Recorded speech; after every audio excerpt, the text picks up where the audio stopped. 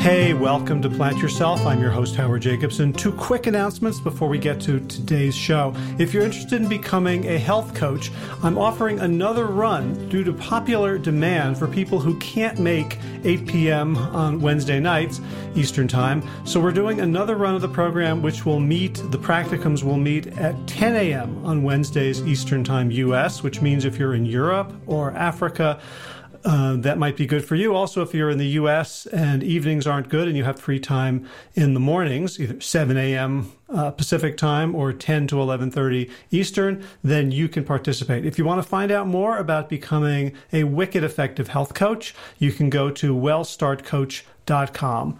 Second thing is, if you're not aware of it, Josh LaJaunie and I have a book that is free on Amazon Kindle. It's called Sick to Fit. And if you just go to Amazon and search for Sick to Fit, you'll be able to download it for free and read it on any Kindle-enabled device, even a phone, smartphone, tablet, computer, whatever. All right, let's get to today's episode. This is the Plant Yourself podcast. I'm Howard Jacobson of PlantYourself.com and WellStart Health.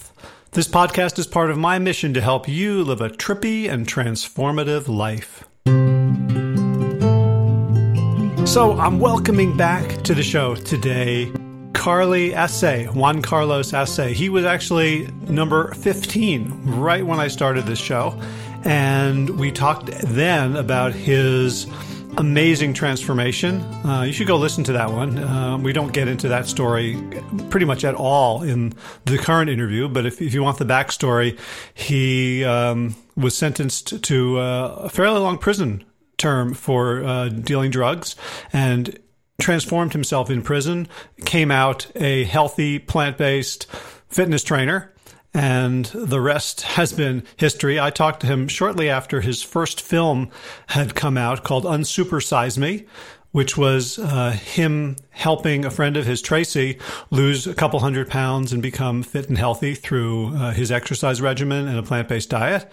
And we've stayed in touch over the years. And most recently, he gave me a set of exercises to do that has pretty much obliterated my plantar fasciitis. And so I'm more or less pain-free, back to running, doing this probably 10 minutes 3 times a week, and it's made a huge difference in my life. And so I thought, hey, let's see what he's up to. So what he's up to is 2 more films. The second one was Unsupersize Us, and this time he took a bunch of people from his hometown of Gainesville, Florida, and they weren't obese like Tracy had been, but 30, 40, 50 pounds overweight and with significant chronic disease. And he wanted to show that through his regimens, lifestyle, diet, exercise, that you could get off the meds. And he showed that in that documentary, Unsupersize Us.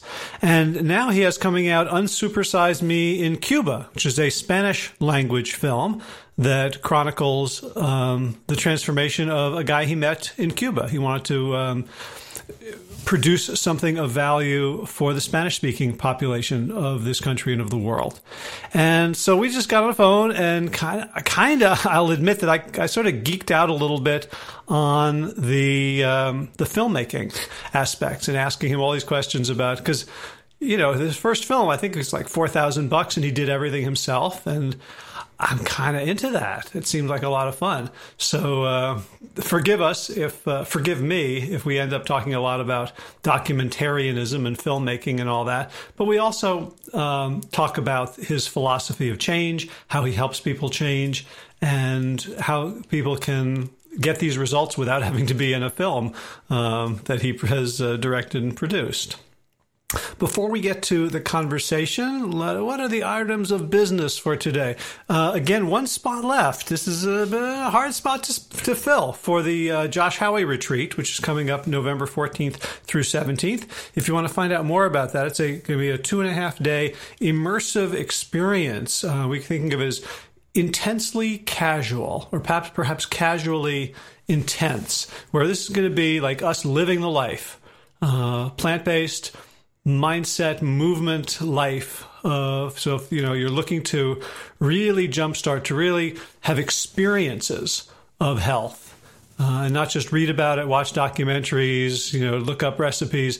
This is it. Find out more about it at Sick2Fit. That's the number 2, sick2fit.com/retreat. Second thing is coach training begins this coming November, so next month. If you would like to become a wicked effective health coach, whether you're already a health coach and you'd like some more tools, some more arrows in your quiver, or whether you just want to make a career change and become a health coach and you'd like the best, most cutting edge methodology possible in the shortest amount of time. Or if you just want to help family and friends, the same way you might learn, auto mechanics just to change the oil in your car and your family's car and be able to do tune-ups and things like that. Health coaching is a remarkably fundamental communication skill. And so if you're interested, check us out at wellstartcoach.com. That's all I can think of for now. So let's get to our conversation without further ado. Carly Essay, welcome back to the Plant Yourself podcast. Thank you. It's good to be back. It's been a while. It has. I think it's been over 5 years. I think it has been. Yeah, right about there. So I've never done anything this long. So I'm kind of impressed with myself seeing that I've kept it up. You also have been continuing on the path. When we had talked, you had just released Unsupersize Me, a movie about a transformation based on plant-based eating and someone under your tutelage as a physical trainer. That's right. So it was plant-based eating and exercise, and she lost 200 pounds in a year. Right. And I remember, and people can go listen to the interview, which is still up in the archives. So I kind of, people should pause and go listen to that, and then we can, they'll be up to date.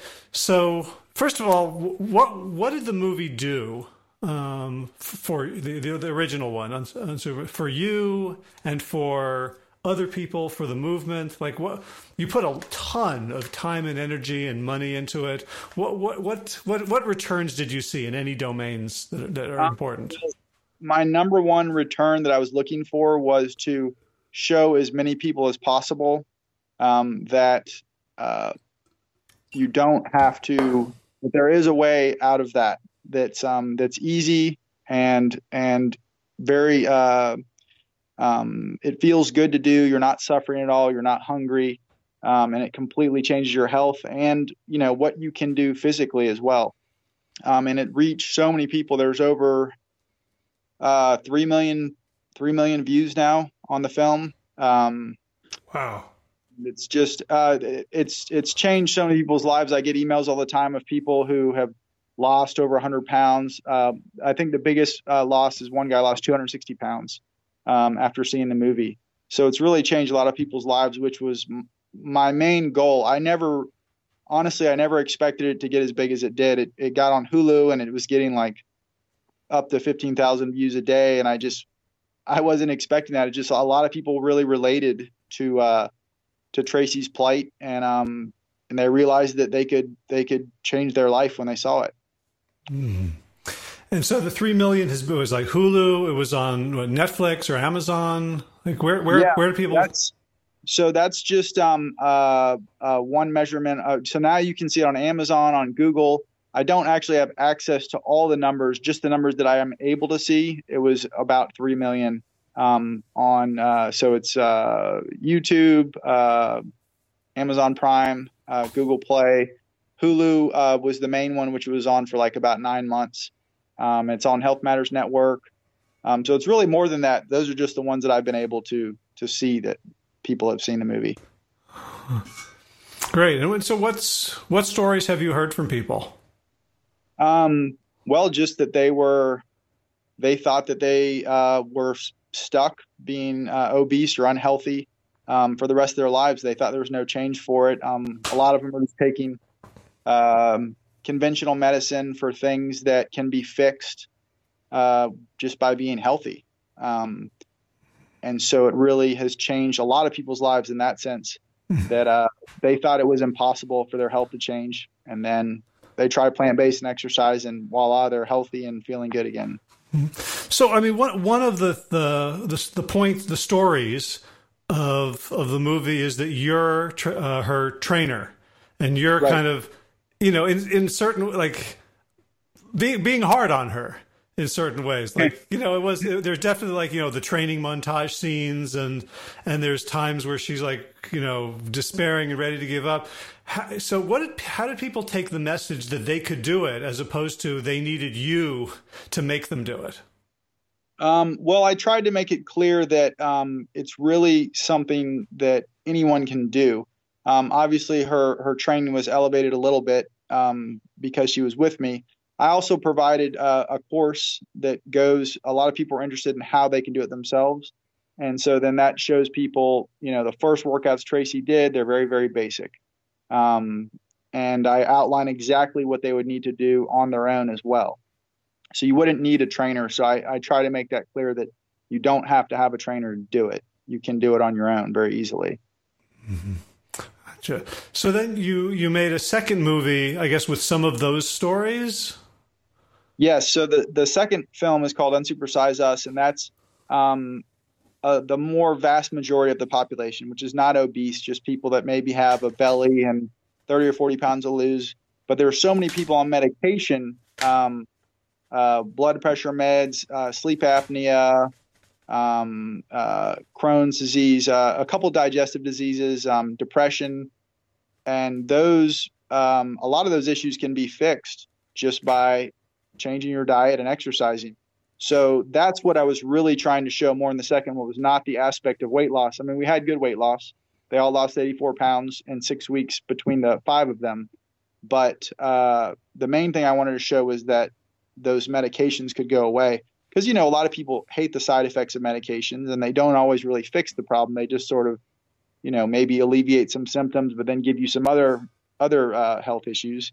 So I was trying to show that you can really get rid of a lot of medication through eating a plant-based diet and exercising, and it worked. It was 6 weeks, and then I had them do 6 weeks on their own, which they continued to lose more weight and were able to maintain it. So when they were doing the 6 weeks on their own, they weren't working with me at all. So that was also a way to show, like, you can continue this on your own too. Gotcha. So what did you learn from the first movie that you applied to the second one? A lot of things. A lot of it had to do with more like filming, how to take better shots, how to, the first movie I would just whip out the video camera wherever we were. I didn't really know about sound and lighting. And were you the main videographer? Yeah, I did it all. I did the music, the video recording, which is hard to do when you're on camera too.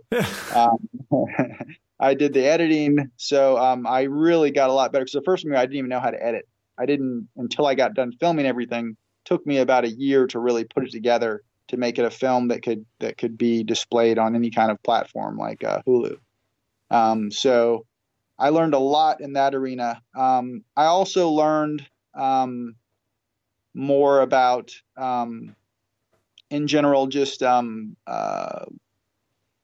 things that people like to eat, foods that are really popular for plant-based eating. And the exercise routine, I did take that from Unsupersize Me. I found that to be the best exercise routine you can use as far as maximizing your results in a quick way, which is a combination of the cardio and the weight training.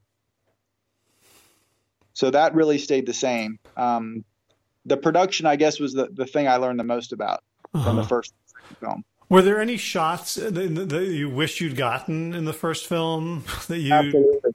Absolutely. Yeah, I wish I would have. One thing I'll tell you, that brings up a good point. I learned that you have to film everyone fat and unhealthy a lot in the very beginning because you don't have that for very long. They start changing so quickly. I wish I would have had more of Tracy when she was fatter and more unhealthy. Yeah. And I'm guessing that's the hardest time to put someone on camera because they're not comfortable with themselves and they don't know you that well. Exactly. So in the beginning, and she was, there was this sort of strange relationship where we were friends and I was helping her train everything. And then when I recorded, I could tell she was like, oh, we have to record this. Like, it kind of reminded her that we were doing this movie and I was trying to document what was happening. So I also had no track record at that point. Now, when the people do the films, they already know that I know what I'm doing and it's going to be a real movie. You know, it's not just some crazy guy filming them. So now it's a little bit different. I mean, they pretty much do whatever I say and follow the plan. I guess that is a little different. I guess that you having the confidence makes a lot of things that could be awkward a lot less awkward. You're just matter of fact about them now. Right. Exactly. And then having seen what happens, also they already know what happens. They've already seen the previous movies, so that makes it a little bit more easy for them to dive in. So how did you choose the 5 participants for Unsupersize Us? They were various people that I was associated with. One was my music teacher. One was a longtime good friend of mine who owns a tennis racket club in Gainesville, who's always wants to lose weight and trying to get healthy. And there were 2 other. One was a girl I've known a long time who was a local teacher, and my mom was best friends with her mom. And then the other person was an English girl from England, actually, that was helping me write both my books, the recipe book. She came in, it changed her life when she saw the movie. And then she was like, hey, I loved your movie. She wrote a really great article about Unsupersize Me. So I just told her I would like to also do a book sometime if you're interested. And she was. So she came and started like doing the whole Unsupersize Me plan, having great results. So then I decided to put her in the movie also. So it was sort of just, different people I know that I knew would want to do it. So did you think, were there people that you could have included but didn't because of whatever? I think everyone that I asked wanted to do it. I didn't really have to I didn't really want to do more than 5 people because that was going to be a bigger project I'd want to take on. I mean, each person is in their own right, a lot of work to film all the time and stuff. So I didn't really I haven't ever run into wanting to film someone, them not wanting to do it. Actually, now what I run into is a lot of people wanting to be filmed. And well, see, what I'm thinking of is I went a long time ago. I went to see Penn and Teller, the magic duo, on Broadway, and during intermission, Penn, the tall guy, was walking around looking for people in the audience to be volunteers on their next act. And like, I really wanted to do it. Like, I was raising my hand and he chose my wife, who's like quiet and shy and was not going to make any trouble. And like, I'm thinking, like, you have to, like, are there things you look for or try to avoid when you're thinking about it? Because there's a huge commitment. Exactly. Yes, I have to make the judgment, like, this person really does want to do this. They do want to change. So that is a judgment call that I've been successful with so far, 100%. Because, and the reason is, if you pick the wrong person, that's really going to be a huge waste of your time and resources. So, I do have to make the assessment of, are they dedicated? Do they really want to change? And usually you can tell if someone is really tired of being the way they are. They're unhappy with their health or their body or the way they feel. Mm-hmm. And they do want to change. So that's sort of like my own little judgment call that I make. Uh-huh. Do you find the wanting is enough? Yes. It all has to come with being inspired and wanting to change. Because if you want to do it, it's, as you know, I mean, it's great. You feel great. It's easy. It tastes great. And I believe it's really the way all humans are supposed to eat. So I think that once you find that path and you see the results, you feel so much better that there's no reason for you to go back. Mm-hmm. I wonder if, because, I'm with a company and we work with people, and a lot of people, people tend to come in motivated, and it's often not enough. That there also needs to be like this, like self-efficacy. Like, people come to us after they failed 3,000 times. Right. And I'm wondering if your movie, people have seen the movie, that's becomes a non-issue. They're like, oh, Carly can do these miracles with anyone. And they're kind of giving you their self-efficacy for a little while, and then you kind of have to give it back to them. Yes, I think you're exactly right. And there is an element to that they do always have to have seen the first movie. That is a requisite, because I do want them to understand what they're going to be doing and that it is going to work. So yeah, I think there could be an element of that. And then once they find that way and they see the path and they're like, oh, well, this is not only not hard to do, but it really works. And I feel much better. That's been my experience, that it's something that they want to continue to do. Mm. So how do you help them deal with the typical things that trip people up, even after they've been successful and they're like, yeah, I get the food, like, family gatherings, alcohol, the things that pull people back into their old ways? That's a very good question. So this is actually what my mom taught me when I was young. She always said, okay, Carly, well, if you're going to eat McDonald's with your friends or whatever it is you're exposed to that's not healthy, just pay attention, go ahead and do it, and pay attention to the way you feel afterwards. And I became very in touch with when I felt good and when I didn't feel good based on what I was eating. So for me, when people ask, well, how do you, not eat a big chocolate cake or a pizza when you see it? Well, I have eaten that stuff, and I know what I'm going to feel like after I eat it. And to me, it's not worth it. It's almost like, volunteering to be sick or something. Why would I want to be sick if I don't have to be? Mm-hmm. So that's what I try to make them do, is be in touch with the way that you feel when you eat that stuff. I don't say, don't you ever eat that again. That doesn't work. You have to allow them, like, hey, you're at a family gathering or something like that. Sure. Eat the food that they're providing you, and or at a party or a celebration or whatever, but just be aware of the way you feel when you eat it.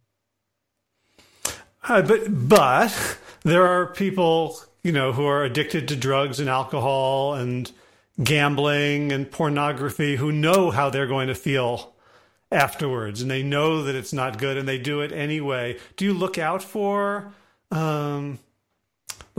people who have been using these substances for, really powerful emotional, psychological reasons?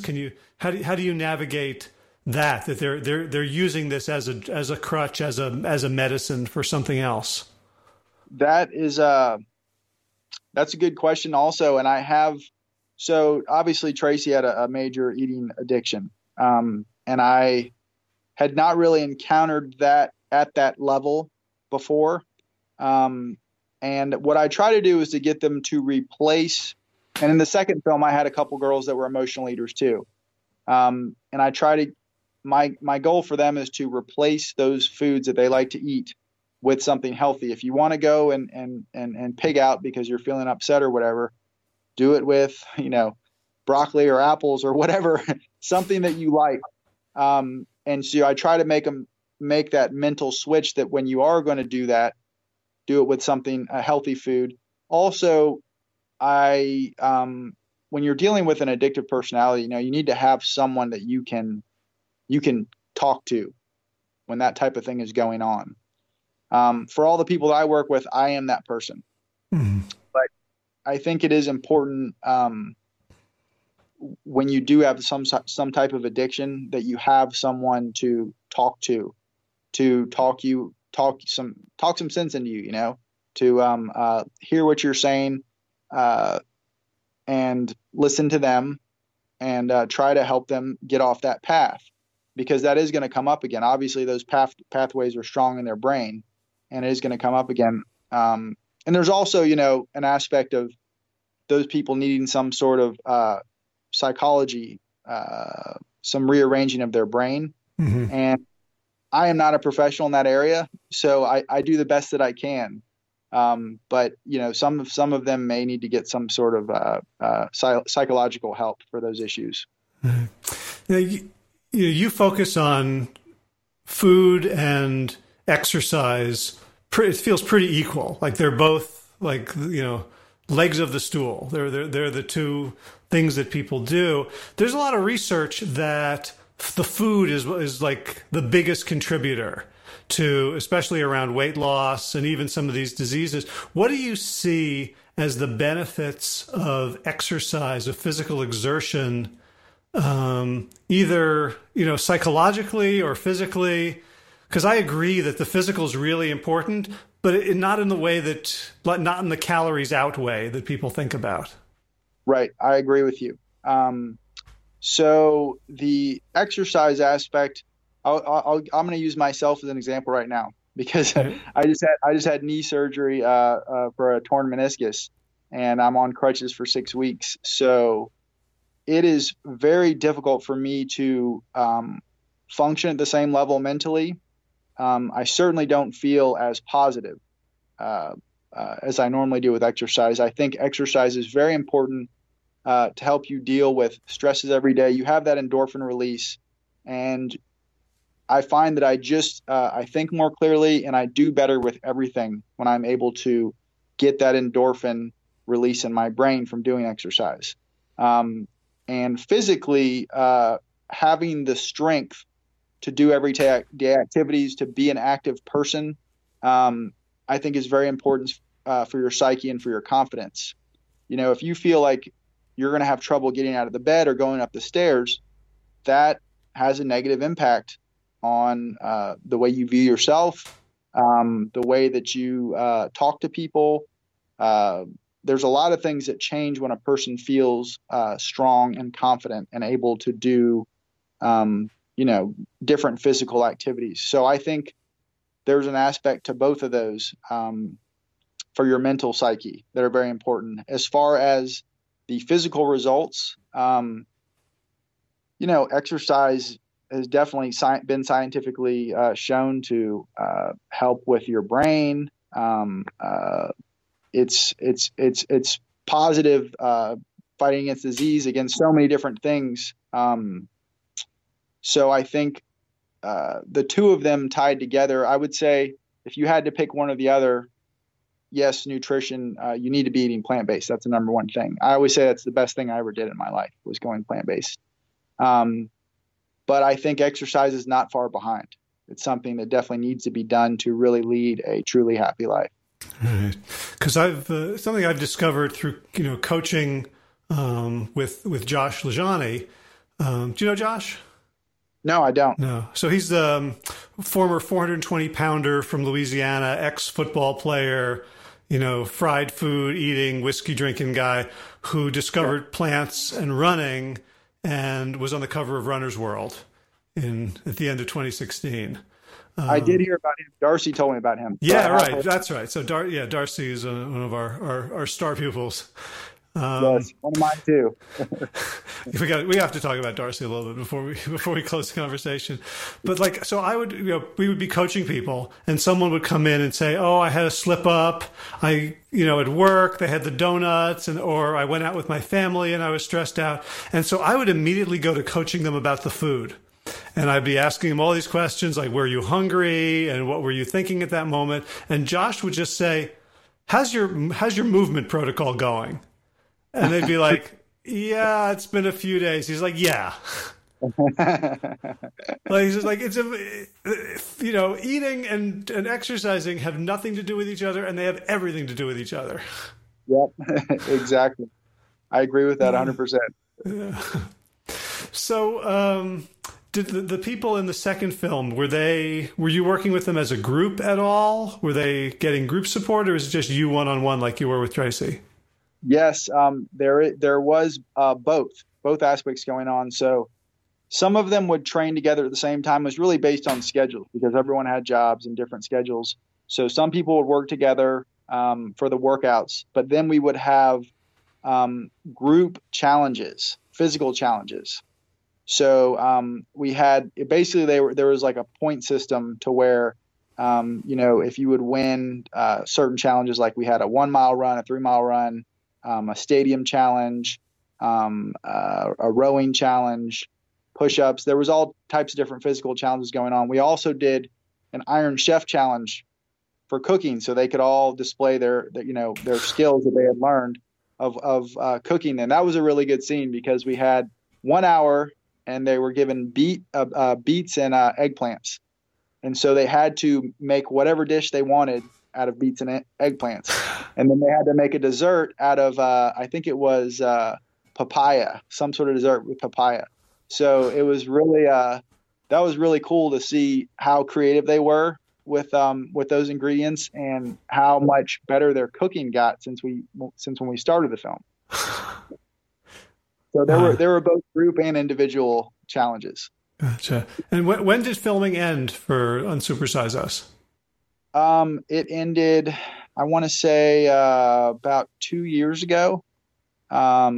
It's now just been released on, it takes a little while for the, distributor to get it on, the different networks. It just got on Food Matters Network and, Google Play and Amazon Prime. It's on in Apple. So it's on those platforms. Gotcha. So it's been done about 2 years, I think.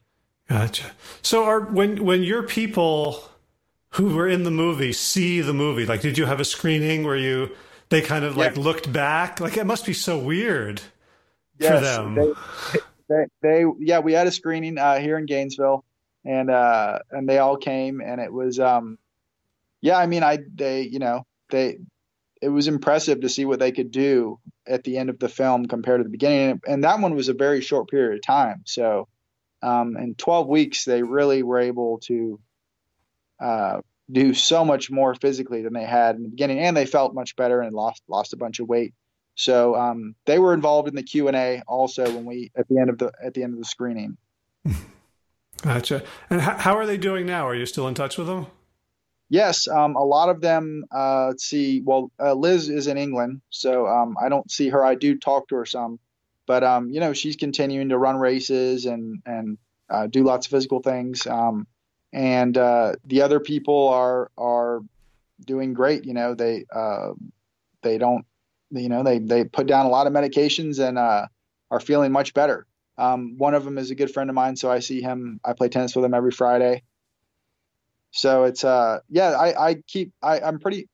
think all of them except for one of them still train at Zen. And so I do keep up with them still. Uh-huh. Right. I bet the tennis player kicks your ass while you're on crutches. He does. I don't stand any chance against him. But when I get off the crutches, he's in trouble. Right. So now you are working on, or you finished a Spanish version that you filmed in Cuba? I have finished the filming aspect, and now I'm editing the film. So that was obviously that was a little bit more challenging because I was going to Cuba to do the filming, and I was not able to be with him for the training. I was only able to be there a week at a time and to show him what to do, but then he had to do it on his own. And who's he? What's that? Who is he? His name is Ridiel Perez. Ridiel Perez. So you picked one person in Cuba. How did you find him? So that's kind of a funny story. It's actually related to Unsupersize Us because the winner of all the challenges, which was my buddy that I play tennis with, Don Blair, I told them the winner got to travel anywhere they wanted with me at the end of the film. And so we ended up picking Cuba, and I'm half Cuban, so I sort of pushed for that, but I let him have whatever he wanted. But he was okay with that. So we went there, and when we first got there, this guy says to me in the airport, "Do we need a ride?" And we did. We just flown into the airport. We didn't know, where we were or what we were doing. So he gave us a ride, and he started talking to us, and he said he was a guide, and I really liked him. We became friends, and I went again to see him a few months later because I wanted to travel a little bit more around the country. And he started telling me about how he was feeling really bad physically, that he, was his blood pressure was really high. His doctor told him he was pre-diabetic, all the classic symptoms. And I just said, you know what? I want to do a film in Spanish anyway. And you would be the perfect person if you want to do it. And he said he wanted to do it. So the next time I went, we started filming. Wow. And so is it still just you, the only one working holding the camera and all the equipment, or do you have more help now? I did have my a friend of mine, Adam Dubbin, who also does film. He went with me and helped me film when we were there, which was great because it made it so much easier. But I am still involved with that stuff, but not as much with the filming aspect. I still am doing the editing, the sound, and everything else. Uh-huh. And so what did it consist of? You couldn't train him and you couldn't feed him. So how did you, like, that's more like my life, right? Like I'm working with people that I have no leverage over. Yes. So I had to, I did the initial thing where we go shopping and I explained to him, what you can eat and what you can't. And then I did the cardio with him, so he understood what he was going to be doing, and I showed him how to exercise his entire body. And I gave him the program. I said, okay, we're going to be back. I'm going to be back in a few weeks. So, we're going to measure you and basically make, there is an element of like when you're on film, like there's no hiding, there's no excuses or anything. It's like either you're doing it or you're not doing it. Uh-huh. I would keep up with him. I would communicate with him through WhatsApp, but he did not falter. He felt much better immediately and he wanted to continue doing it. And he also was a smoker. A lot of, I'd say, it seems like 80 or 90% of the country smokes over there because they have Cuban cigars, they have all this tobacco. And that was a harder thing for him to give up because the first time I went there, he was pretending like he had given it up, but he hadn't. I mean, I could still smell it on him. And so then he was weaning down, but it's a really hard thing to do. So he finally did get completely off of the cigarettes. And the interesting thing is he made it to the United States finally, and now he lives with me. So that's another thing I haven't added in yet to the end of the film, which I'm going to add in at the end. Wow. So one of the raps about plant-based is that it's expensive. And I know, Cuba doesn't exactly have a thriving capitalist economy.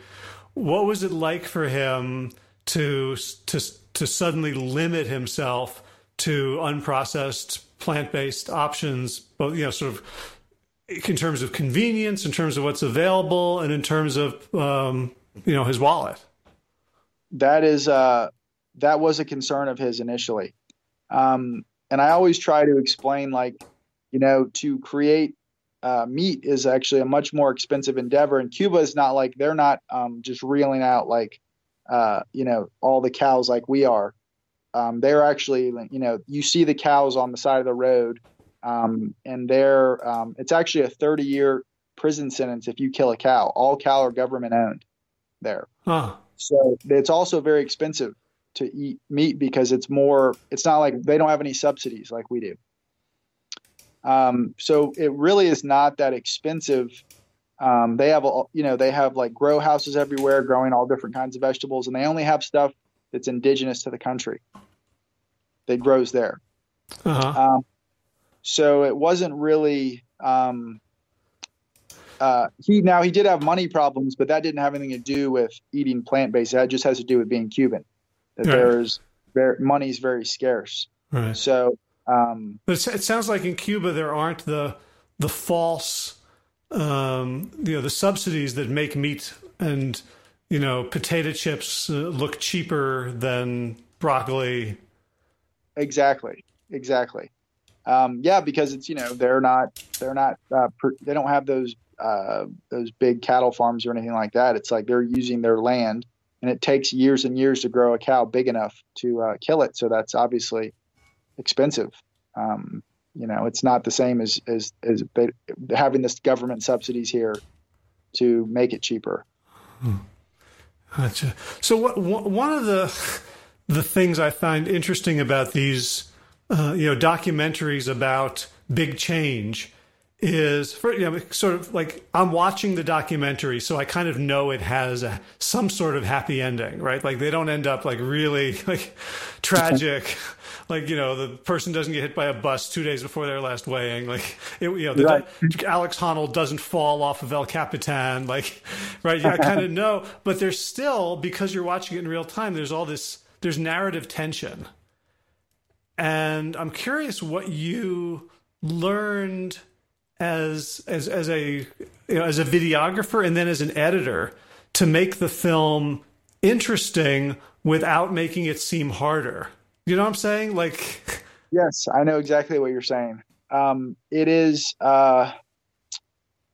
what I do is I show the hardships they're dealing with in the beginning, because then you're showing someone that a lot of people can relate to, and also someone that is undergoing hardships, and it makes the viewer cheer for them. They're like the hero of the film.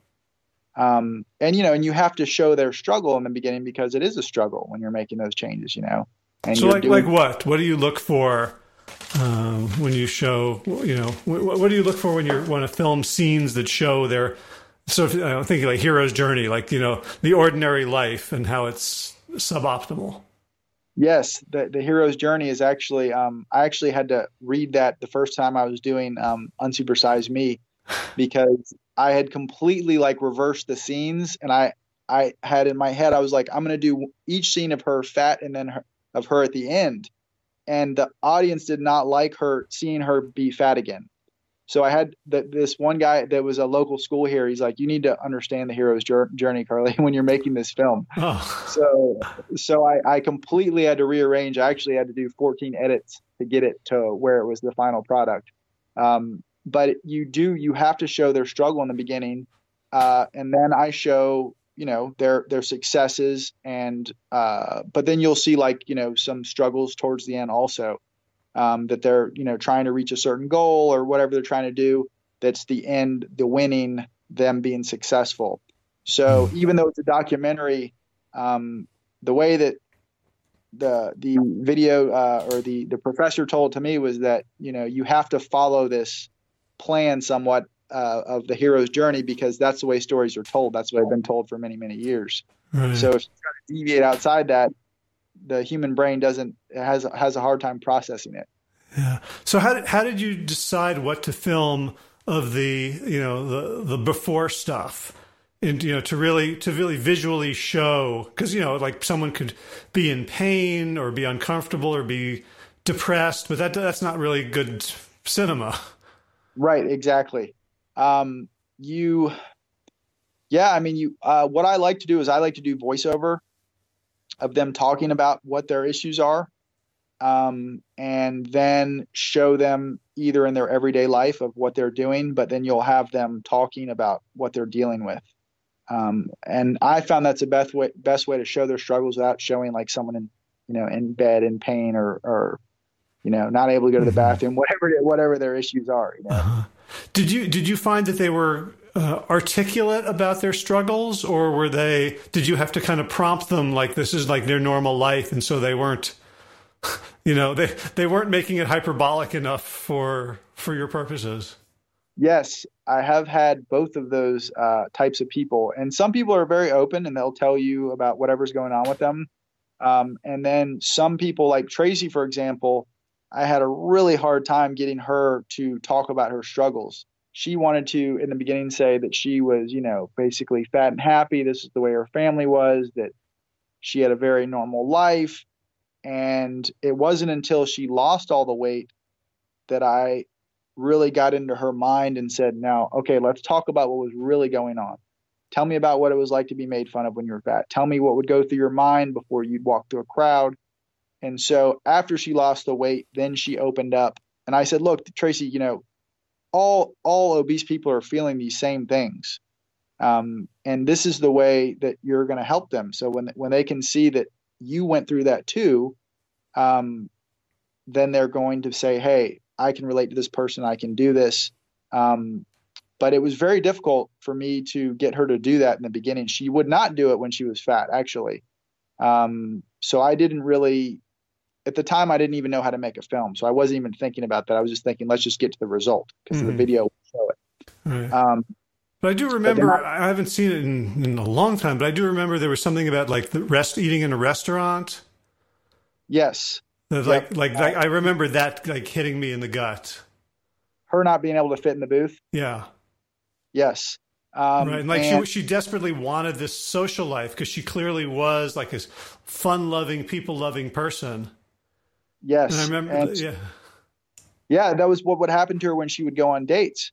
So when she told me about that initially, she talked about it like it was like it was these were just a normal thing to go through. Oh yeah, you have to know you can't go in these booths, you can't sit in these theaters. Um, and I knew that if I filmed it, that despite the way she was talking about it, that it was the viewer would see, what it was that she was going through. And she had rationalized it to herself that this was a normal thing. And then, of course, later on, when I got her to do the voiceover while it was going on, it was more realistic. She felt comfortable talking about it because she had now escaped it. Right. So, I mean, one of the driving forces in narrative, in a lot of narrative, is irony, where we, the audience, know something about the character that they aren't aware of, that they're not self-aware. And obviously, people who are coming in 50, 60 pounds overweight on medications, there's ways in which they are unaware. Do you think about somehow capturing their internal changes? I don't. I mean, you hope that that's going to come out in the film, but it's like as a documentarian, I have to be careful to not I don't try to push them in any way. I want them to come up with those realizations on their own. So I don't really script or try to show something that they may not know about themselves. I mean, if it comes up, it comes up. That's great. But it's not really something that I have control over. Mm-hmm. Does that make sense? Yeah, yeah. If there's something in terms of like if you're just if like I'm thinking about like this is an action movie essentially. Like they couldn't run, now they can run. They couldn't lift the weight, now they can lift the weight. And there's a way in which that level is kind of sort of shallow teenage boy blockbuster, whereas what you're looking for is Die Hard, where the character is all conflicted and then he has some realization that brings him to his new like he has to change who he is in order to achieve the new thing. And I'm wondering whether that's something that you think about as you are filming and editing. No, because that part is already happened usually. By the time that they know they have these certain struggles, and they're already acknowledging like, I have to do this. This is the way I'm going to get the change. So there's not really any conflict on following that path anymore. But I mean, that's the way I've done the films. That would be a cool thing to show, though. That would be a cool thing to show. So, what's next for you? What do you? The next thing is finishing up editing this the Spanish movie, and I'm thinking about doing a different distribution model for this one. I've decided because my whole purpose in doing these is just to help people find a healthier way to live. So I think I'm just going to put it up for free on YouTube and just let everyone view it whenever they want for free. And I've actually thought about taking the other ones off. Hopefully my distributor doesn't hear this. But I've thought about taking the other ones off and just putting them up for free also, because I just want as many people to see them as possible. So that's going to be a little bit of a different distribution plan that I have, which is just letting people see the film. After that, I don't know. I mean, Zen Fitness is a constant, ongoing thing for me, and I have a lot of people that I'm helping daily. So the next film, it's like I don't really have a plan for it, but sometimes it will just present itself to you. Uh-huh. And I'm sure I will find something when I'm done with this one. So when you're between films, are you like constantly just like being a filmmaker anyway, like either shooting or scouting location or? Yes, I am. And I've gotten much better at that. So like the Cuba film is going to be the best B-roll I've ever had by far. It's just beautiful. So that when I was there, I was thinking like, what a great place to do a film. I was thinking that ahead of time. I was looking at the beaches and the jungle there and just the culture, Uh-huh. So that is all going to be mixed into this film. I've got like salsa, him dancing, like having a hard time when he was fat.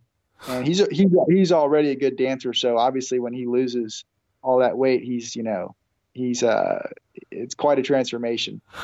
So yes, I am. I guess you could say I'm always sort of recording and filming things and documenting them, and you get more of an eye for it, over time. Gotcha. And so one of the things that really impressed me about this was how much you did by yourself, right? Like it's what you did. I mean, it's crazy amount of hours. So, a huge commitment, but also like it seemed accessible, like anyone could do something like this.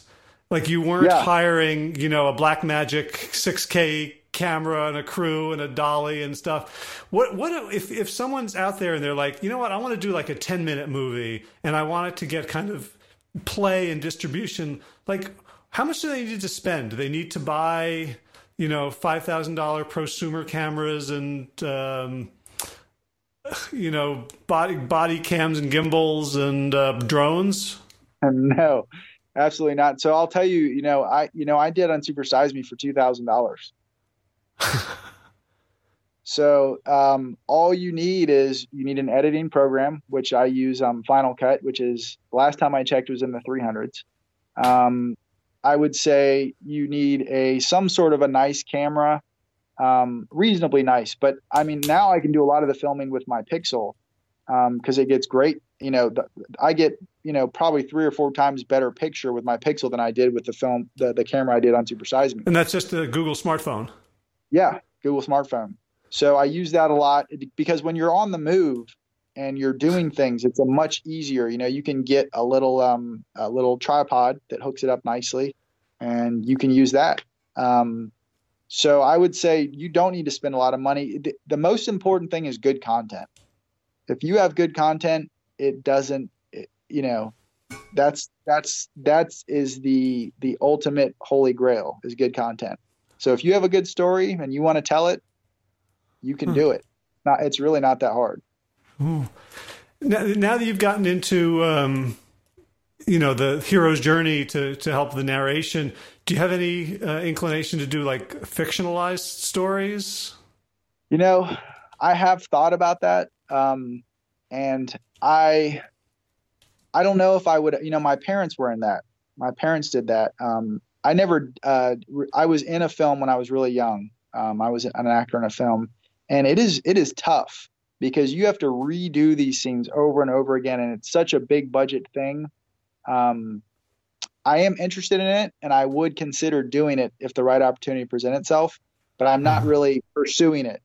Cause I think about, even like a film like The Game Changers or Forks Over Knives, like these films, is sort of, one has changed society. The other one I expect will, that they're still nowhere near as powerful as a fiction movie that sort of has like the little subplot in it. Yeah. Like, yeah, you're right. That would be really cool to somehow work in plant-based in a fictional movie with a badass hero, Because the people who eat vegetarian in movies are generally it's to make fun of them. Right. Right. Like the plot is like the uptight skinny girl finally finds happiness by eating cheeseburgers. Yeah, exactly. Right. Exactly. Yeah, that is a good that you're giving me good ideas, Howard. Oh, cool. I think I'm gonna have to try and work that in. I'm gonna have to think of some kind of script. I have been thinking about writing a script recently. Actually, it's funny that you say that. I have to just find the time to sit down and do it.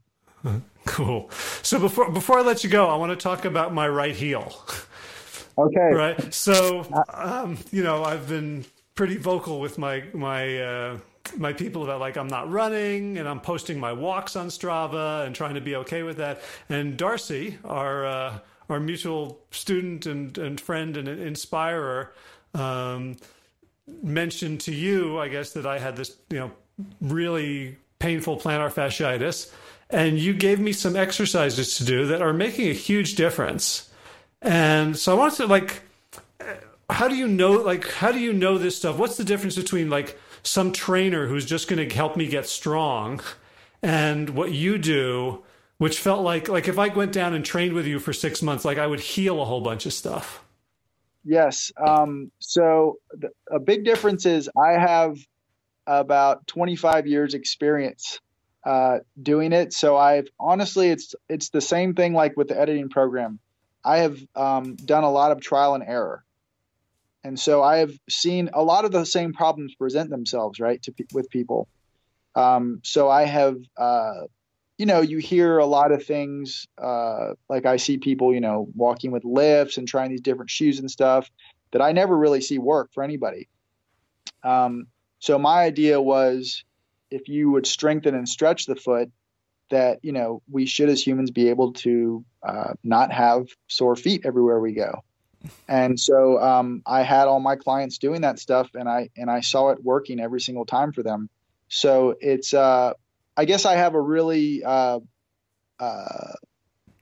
advanced or understanding of the human body because I've been doing it so long. Mm-hmm. Been working out for so long. Yeah, because I do a lot of running. Right. So, marathons, ultra marathons, like that's a lot of training time. And I have really neglected the strength workouts. And partly I tell myself, like, I don't want to go to the gym and get a trainer. I don't really trust them to help me be well. I trust them to help me become like strong. But there's a way, I think there's a way in which you view a certain type of strength as health. Yes. Can you talk about that? Yes. So for me, to be truly well, you need to be able to do cardio, which I always say, you should be able to run at least 3 miles. You should be able to do a pull up, a push up. You should be able to do, I do like, a certain, leg squat exercise, like, low body squats without loading your spine for a certain amount of time. You need to be able to plank for a certain amount of time. So there's basically, for each major body part, there are certain milestones you should be able to hit to be a truly well, healthy, fit person. Because otherwise, if you get into this imbalance of like the huge, strong guys, like I think what you're talking about, where they can't even run a mile, and to me, that's not healthy. Yeah. Or just all the guys who go to CrossFit who end up like tweaking their backs. Yes. And you see that's a whole nother subject that I have an opinion on of why those people get hurt all the time. And then you see it on the other end where you see like the runners that can't do a push-up. So, and they get hurt all the time too. So I think there needs to be a balance of both included with flexibility also.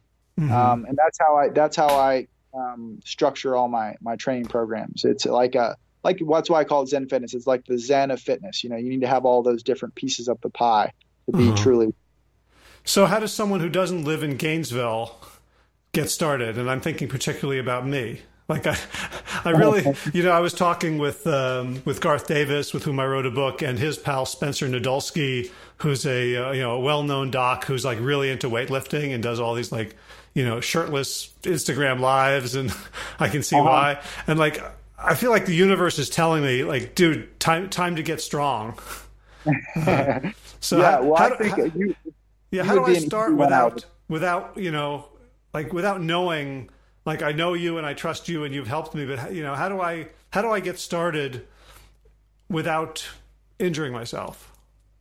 So, I think, first of all, I would have to do a general assessment just to see I think that you have a general knowledge of fitness. So I think with those exercises, within 30 or 45 minutes or less, if we did a Skype session, I could show you the exercises, and those staples are the ones that you need to focus on, because I don't think you're trying to become a huge muscular guy. You just want to be strong in your entire body for what you're trying to do. Right. I feel like there's some core instabilities.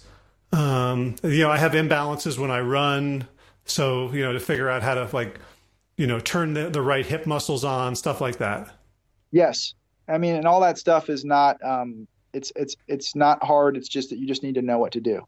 Mm-hmm. So, that would be I could do something like maybe I could do a little film with Darcy showing you those exercises, and then you would have it so you could do it. Okay, well that's good for me. What about other people? I mean, first of all, do you work with people over Skype, or are there things like is there a accreditation that you could recommend for people who just want to start getting stronger locally? There's no accreditation I have, unfortunately, because you're concerned about there being not a lot of good trainers. That is true, and so I can't really like recommend someone if I don't know them. Mm-hmm. But it is, I do one-on-one Skype sessions. There are some people I actually train people in Saudi Arabia and Pakistan via Skype rather. Wow. So I do also do that. It's obviously much easier to do in person, but as long as I can see a full view of your body, then usually I can coach someone through it. Cool. I think that's your next movie. It's called Howie Gets Abs.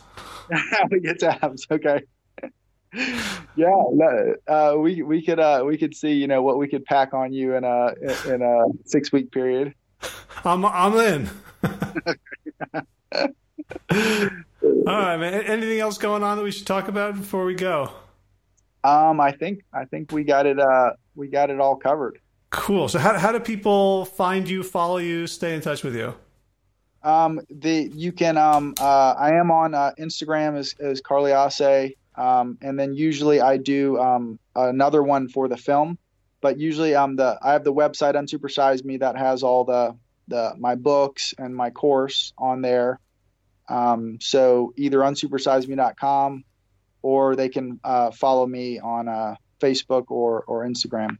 Okay. And I always share what's going on, and if they want to watch the movies, how to find them. Great. And if they want to find out about your Zen Fitness gym, then they just call into Zen Fitness, the website, thezenfitness.com. But if you look up Zen Fitness in Gainesville, there's a way to contact if they are interested in doing the training. Okay, so the website is thezenfitness.com? Yep, that's correct. Or they can just go find you on Google Maps or something and just call up. Yep, if you look up Zen Fitness in Gainesville, we're the only one, so they should be able to find me. Awesome. Well, Carly, it's great catching up with you, and thanks again for helping me. I'm still walking. I think it feels responsible to rest it, but I'm up to probably 70 pounds in a backpack, and I'm going up on both feet and then down on the one that's affected. Is that all right? Yes. Yeah, absolutely. So I'm trying to go down slowly.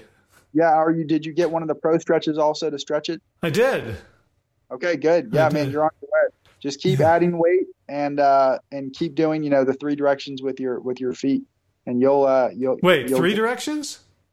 Yeah. The toes pointing outwards, toes pointing inwards, and then toes straight ahead. Oh, I missed that part. Toes outward. Yeah. maybe we should take this offline and people won't have to listen to it. So point it like meaning like externally rotated, internally rotated. Yes. All right. I got more work to do. Okay. See, this is the benefit of Skype. Yeah. All right, Carly. Well, thank you so much. All right. Thank you, Howard. I appreciate your time. Oh, pleasure. Talk to you later. All right. I hope that conversation was fun for your inner documentary film buff. Interesting timing because, next week, I believe on the 16th of October, 2019, The Game Changers is going to be available for streaming on Netflix. And, well, you couldn't imagine 2 movies more diverse in their origins and funding. The Game Changers, this high budget picture with all these thousands of people involved in it, and then Carly with his little iPhone doing everything himself for just a couple $1,000. And God, there's room for so much on all the ends and in the middle for all of us. If you think, well, I couldn't make a Game Changers, I couldn't, I don't have the skills or the resources or the connections or the money. Well, you got an iPhone, and that's what Carly thought. He just had a little cheap camera, and I think it's cool. I think I'm a little inspired to go do some more slightly higher end video work myself. So if you would like to know more about this episode and about Carly, you can check out the show notes at plantyourself.com/343. If you enjoyed this episode and you'd like to support the mission of the show, you can do so in so many ways. You can subscribe and leave a review on Apple Podcasts. You can become a patron of the show over at patreon.com and just look for Plant Yourself, or you can go to plantyourself.com and look for the Patreon button on the right sidebar. Becoming a monthly supporter of the show gives me a tremendous amount of stability in my ability to know that there's money coming in, that I can really devote energy and time and passion to this project without having to worry, always looking over my shoulders about, all right, where's the next dollar coming in from? So I really want to appreciate everyone who has already become a patron. And of course, I speed say all your names at the end. So if you'd like your name added to that august list, that's how you do it. What else? Oh, I got some good shows coming up for you. I've got 2 shows with people who have made great plant-based transitions. One of them is Brittany Sade, whom I met at the Triangle Veg Fest, and she's got an amazing story. And the exciting thing about that one was that she's in Raleigh, North Carolina. So she came out to Sun Studio here, and we recorded with video and had a conversation face-to-face. So none of that awkward Skype delay. I ask a question and she starts answering before you hear me finish the question and all that sort of thing. Also a conversation with Margot Freitag, who managed to resolve her own childhood asthma, severe asthma, with a plant-based diet and with lifestyle, and we get into that as well. And then one of my favorite authors who wrote a book that I regard as kind of a manual for how to live a decent, effective human life. Her name is Caroline Webb, and the book is called How to Have a Good Day. So in I think 3 weeks, my conversation with Caroline, also videoed, so YouTube and podcast, will be available for your enjoyment. And a bunch of other things in preparation. They're not in the can yet, so I'm not going to jinx them by talking about them yet. All right, in garden news, we are in the process of making a koi pond. So have a little more fishy life in our backyard. We had some fish, but it was also in a lotus pond that wasn't big enough, and it was not enough specificity in what we were trying to do. So with the help of a neighbor, we are going all out koi. I've been digging, my back hurts, and hopefully we'll figure out how to do that right. In running news, had a decent run on Sunday. It was a 10-miler, 2-mile warm-up, 2-mile cool-down, and so 6 pretty decent miles in the 9s. That felt really good. And as I said at the beginning, thanks to Carly's help, I'm not having any heel pain. So thinking about a 10-mile race at the end of this month. Not quite sure yet. We'll decide and we'll let you know. Okay, thanks. Thanks to Will Ridenauer for allowing me to use Sabali Dawn, the Dance of Peace, as the theme music for this show. Check out willridenauer.com for more of his gorgeous Kora music. And of course, thanks to all of you Plant Yourself podcast patrons.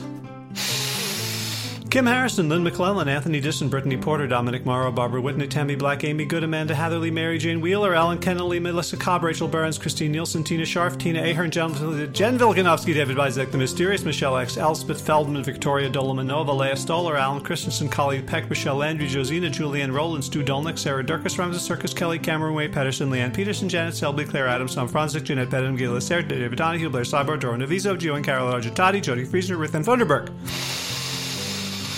Misha Rosen, Michael Warbeck, The Equally Mysterious, Tracy Z, Alicia Lemus, Rebecca Hughes, Val Linneman, Rise Cinnamon, Nick Harper, Stephanie Holmes, Martha Bergen, Nicole Ramsey, Susan Amon, Molly Levine, The Inscrutable, Harry R., Susan Laverty, The Panda Vegan, Craig Kovic, Adam Sharp, Karen Burry, Heather Morgan, Ashley Corcoran, Kelly Machia, Deanne Norton, Bonnie Lynch, Plant Happy Oregon, Sabina Kurtzels, Nigel Davies, Marion Blum, Teresa Coble, Shell Rutledge, Julian Watkins, Breed O'Connell, Brian Sheridan, Shannon Hirschman, Kate Rosalind, Dayat, Julie Langholm, Hedegaard, Isa Susan Watt, Connie Hayline, Aaron Greer, Alicia Davis, Aviva L., Heather O'Connor, Carolyn Jensen.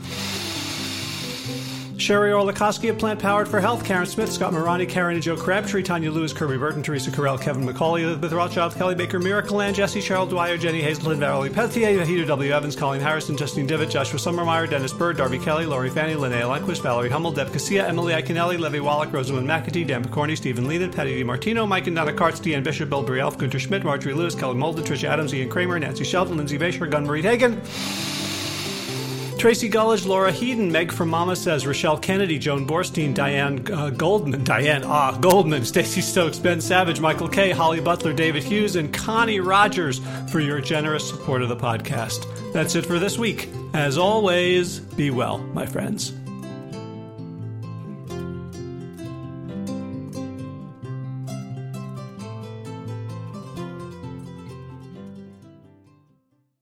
So if you appreciate the Plant Yourself podcast and would like to help support the mission of the show, there's a few easy ways to do it. One is to just go to wherever you get your podcasts and leave a review. Let other people know about it. Give us some stars. Give us some love.